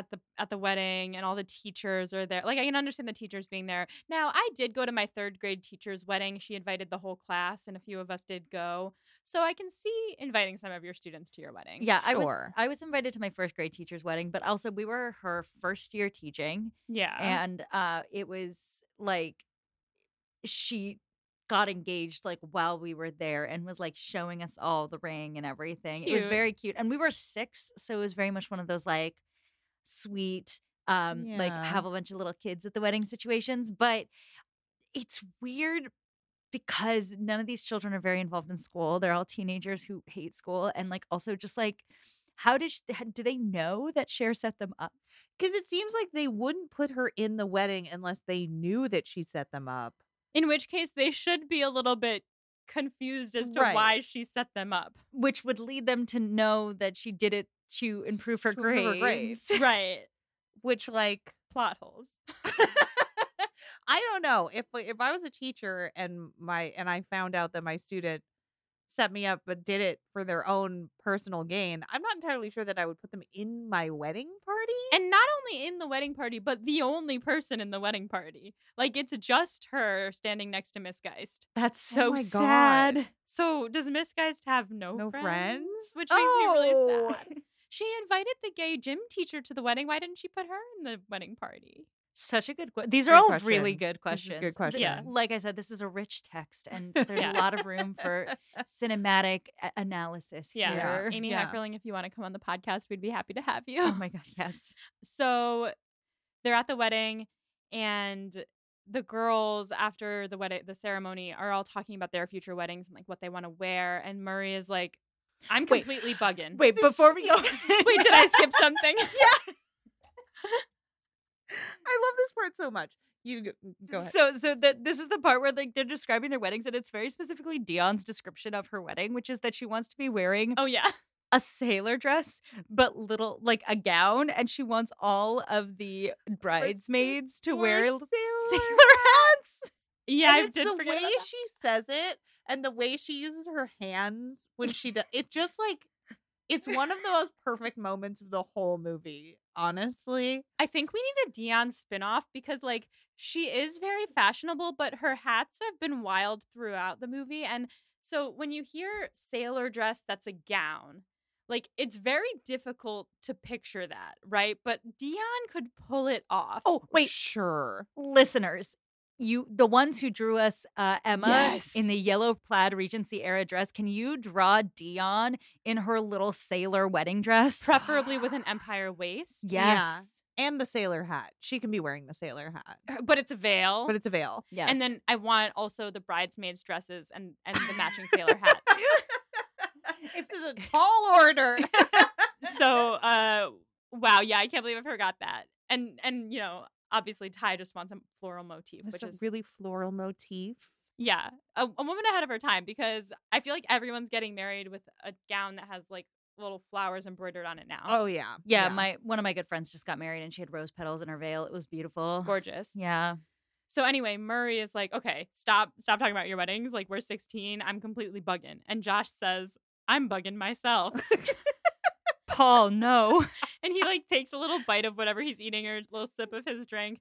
And everyone's like, oh my God, he's trying to be hip because he's so old. Because he's so old. And then the gym teacher comes over and she's like, guys, she's about to throw the bouquet. And she is so excited. She's like, over here, like as if they're catching a football or something. And Josh is like, we have a pool going for whose girl is going to get the bouquet and it's up to $200. And Cher's like, don't worry, it's in the bag. And they go over and Cher catches it, but then she and Amber like get in a fist fight over it for a minute. Oh yeah. And then she comes out victorious and she and Josh kiss. And as they're kissing, Josh brings his hand up and there's one boingy curl in Cher's hair. And he just takes it and just like boings it ever so gently. Honestly, I love it. I'm into it. It's great. And that's the last shot of the movie. It's perfect. Wow. No notes. Just a few notes.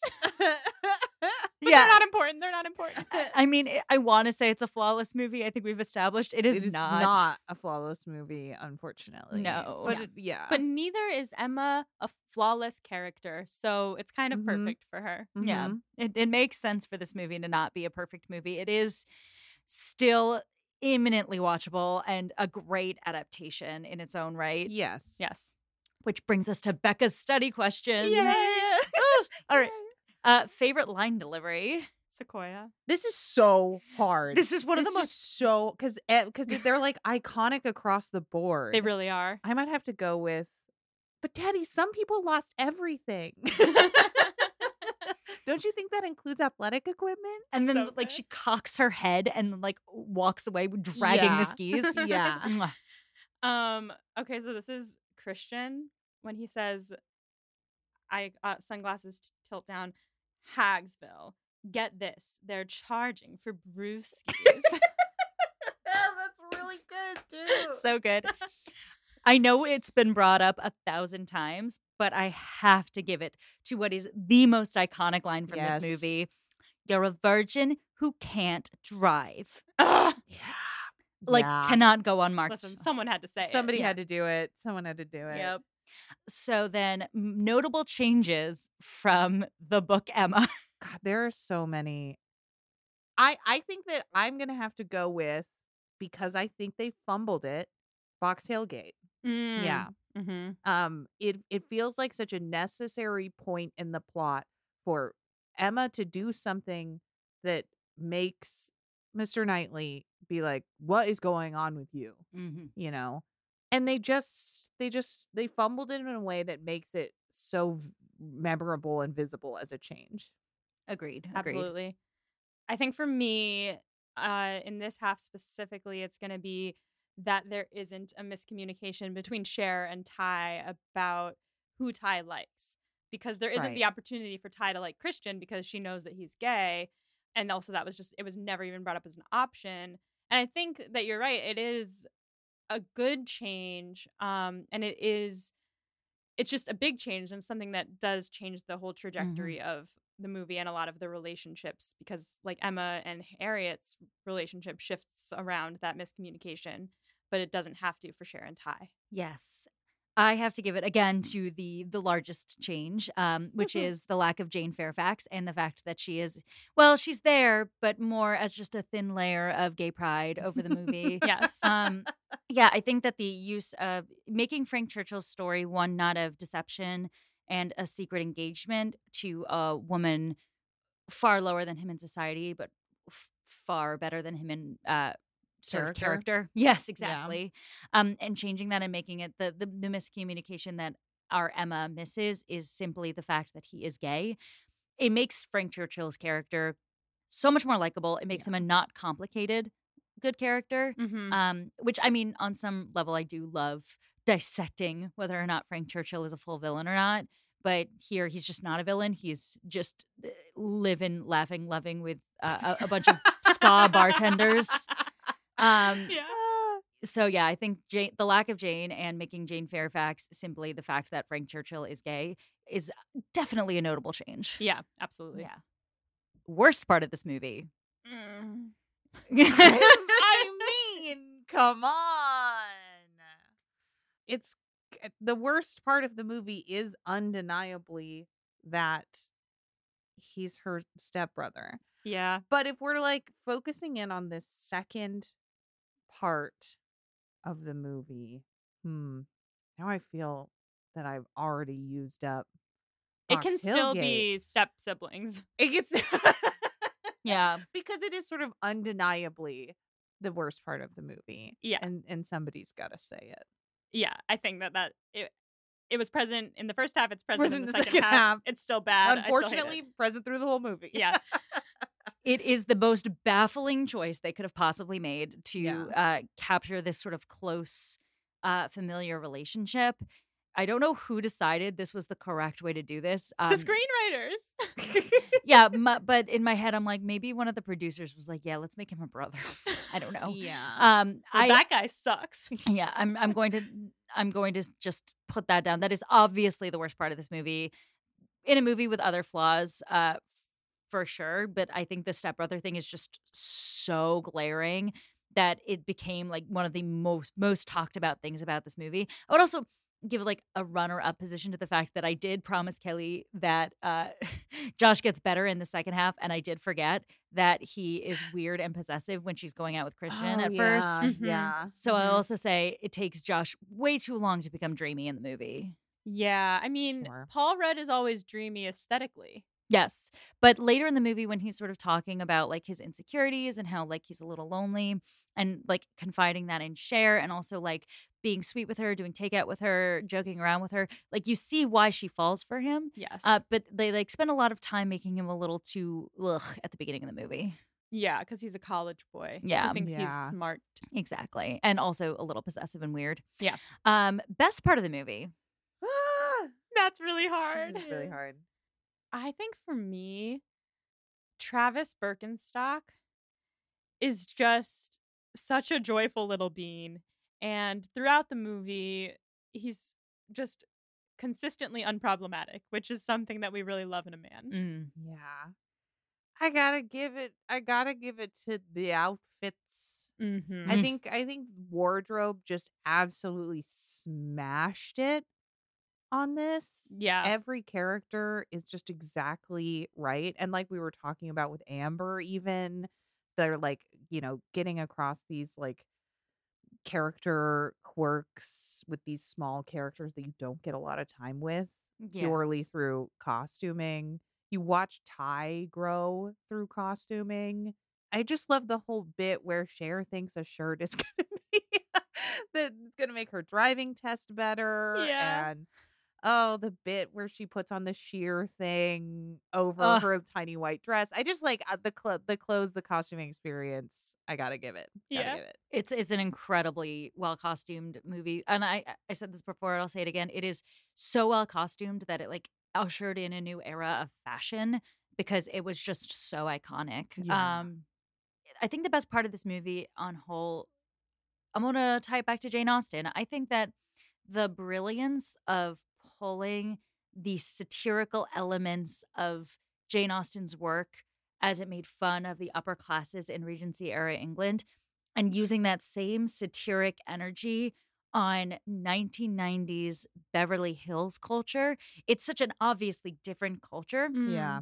but it's the same winking eye of like someone trying to capture how dumb these upper classes are through a character like Cher or Emma and being bathed in this world of privilege. I think it's just so well done, and I think it's such a great way to capture what Austen was going for in her time in a context that makes sense to a more contemporary audience. Yeah, and it's self-aware Yeah. about it. I mean, that's the point of satire, but it reminds me of when I was watching Schitt's Creek for the first time, and I was trying to convince someone to watch it, and they were like, "I'm not interested in watching a show about rich people. I don't care." This was definitely Mike. It was probably Mike. Yeah. Okay. And yes, it was. I remember the conversation. And similarly, like one might think I'm not interested in watching a movie about rich people, but because it's self-aware and Yeah. it's not saying we should all aspire to this level of privilege, it's saying look at this privilege and how dumb it makes people. And Schitt's Creek isn't saying that it makes people dumb, but it knocks the characters down a peg and they are like, oh, I have to exist in this other world that I'm Yeah. not used to. So very different. But it like plots. highlights the ridiculousness. Yes. And like how much you can get away with being ridiculous if you are a wealthy person. Mm. Yes. Yes, exactly. It makes the journey of Emma / Cher so rich, the entire story, to know that she has to learn how to be a little bit more of a person the entire time because, yeah. And just like also having just fun Yeah. playing around in the pool of making fun of rich people. It's what Jane Austen does best. And I think It's timeless. Yeah. Making fun of rich people is timeless. Yes. and I think the best contemporary Jane Austen adaptations refuse to lose that edge of class commentary. And I think this one is a great example of that, like done very well. Mm-hmm. Who wins the movie? I think Travis Birkenstock. Gets the girl, He gets the sober. girl. He has growth. And he has dreamboat energy. He Yes. does. I'll also give one to rest in peace, Brittany Murphy. Yes. She is so adorable in this. She has some of the greatest line deliveries. She really amps up the campiness of the film in general, I think. Like she and Cher both are like very over the top in the way they speak and their performances. But I just like want to give one to her. She is also a fairly unproblematic character. She's just a little stoner. She gets to hopefully well, now she's going to be with someone who's sober, so maybe she won't go back to being a stoner, but she gets to like enjoy the skate park and like do the things that she wants to do, and so she also has growth, and I think that Brittany Murphy gave a very lovely performance. Yeah. I agree. It's an incredible performance from Brittany Murphy. I'm going to give it to another incredible performance, and I said this before, I'll say it again, Alicia Silverstone. So good. So good. Delivering one of the most iconic rom-com performances of all time. Yeah. So good that I think it's almost too good because it's become so synonymous with the actor, but she just delivers an incredibly nuanced and vulnerable performance of a character that is not easy to perform in any regard. Yeah. And I think the movie rises and falls with her performance. And I think we talked about this. The movie has aged interestingly because it has aged half badly and half incredibly. And I think that the movie in general aged, like it becomes a still watchable, enjoyable film every time because Alicia Silverstone carries it on her back with her commentary and her brilliant, specific performance as Cher Horowitz. Yeah, the way that she says certain words is just burned into my brain. Not only just as if, but like there's so many good ones that it's hard to choose, but like the random insertion of words that are out of her vocabulary. So I was like totally bugging. Yeah. She's one of those characters who like she walked so characters like Elle Woods could run. Yes. You know? It's very like her walking down and being like as if is very like I object. Yes. You know? And she even says I object at one point. She says, I object. When were these alleged tardies? And then when he tells her when one was, she says, Mr. Hall, I was surfing the Crimson Wave. Why can't I say it? I was surfing the Crimson Wave. I had to haul ass to the ladies. It's so good. She's so good. And she actually looks kind of like, and I've said this before, I'll say it again, a combination of Meg Ryan and Reese Witherspoon. Yep. Yeah. Like if they had a face tune, baby. Yep. She's incredible. Incredible. So good. All right, listeners, that concludes our coverage of the movie Clueless. Oh my God. We did it. Sequoia, thank you so much for joining us. Do you want to tell the people where they can find you? Yes, absolutely. Thank you so much for having me back. Yes, the people can find me on either of my podcasts, Fanatical Fiction, Where to Find Them, or But Make It Scary, wherever pods are cast. You can find me on Instagram at Sequoia Simone or on TikTok at Sequoia Simone. Listeners, for next time, we are going to be doing a little special coverage of an adaptation of Emma that is in book form. We're going to be covering Emma of 83rd Street with the authors themselves. So if you haven't read it, we recommend picking up a copy. We're going to have a little bit of a spoilery discussion. But if you don't care about the spoilers, then you should absolutely listen. Or if you're lucky enough to have read it already, you're just really going to enjoy the conversation we have. But until next time, stay proper. And don't let a 16-year-old help you with a multi-million-dollar lawsuit. Yeah, don't do it. It's great advice.